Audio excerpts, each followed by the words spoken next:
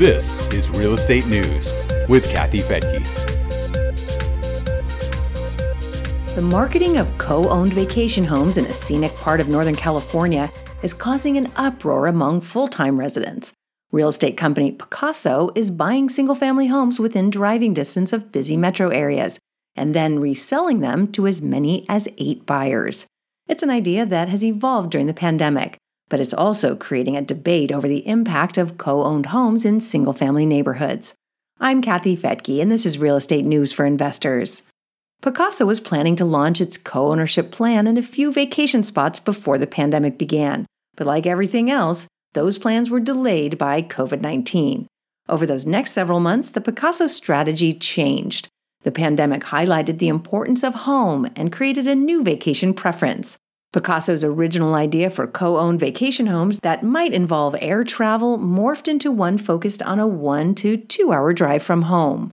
At the helm of Pacaso are 2 Zillow executives, former Zillow co-founder and CEO Spencer Rascoff and former Zillow executive Austin Allison, who's serving as the Pacaso CEO.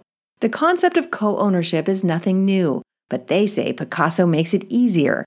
As the website boasts, co-ownership simplified. We manage the home, you own it. It's the modern way to buy and own a second home. Allison also explained in a press release, the traditional process is difficult, high risk, and onerous. Pacaso is the easy button for co-ownership.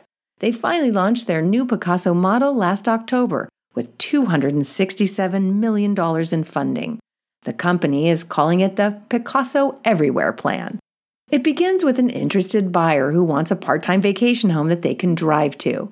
Pacaso helps that first-time buyer determine how much they'd like to spend in the home, sets up an LLC, and finds other buyers. Pacaso also manages the property so the owners don't have to. As many as 8 buyers can purchase a home and use the home for 44 days a year. Buyers can buy more than one share if they'd like more time in the home, and that would reduce the total number of owners. In the city of Napa, Pacaso is selling co-ownership shares for a home on Rainier Street. It's a quiet, working-class neighborhood, according to a CBS report. Homes are about 1,300 square feet and sell for about $700,000 to $800,000. The Pacaso home is going for $184,000 a share. It's not a short-term rental because all the people occupying the home are owners, but it's causing a short-term rental uproar. In this case, the neighbors are opposed to having what they call a timeshare vacation home in their neighborhood. Some of those neighbors told CBS they feel like the co-owners won't be involved in the community and are simply sneaking into the neighborhood.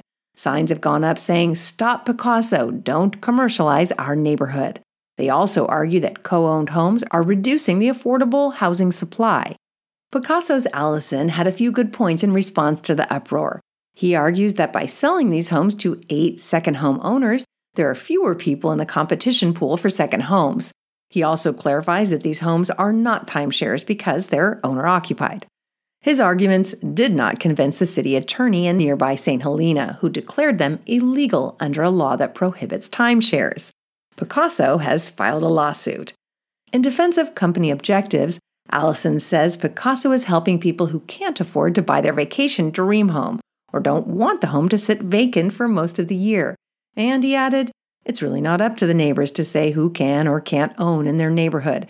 Just because somebody can't afford a $1.5 million home doesn't mean they shouldn't be able to co-own a $1.5 million home with a couple of other people. If you want to investigate this topic further, you'll find links on the podcast player page for this episode at newsforinvestors.com. I'm Kathy Fettke, and thanks for listening to Real Estate News for Investors.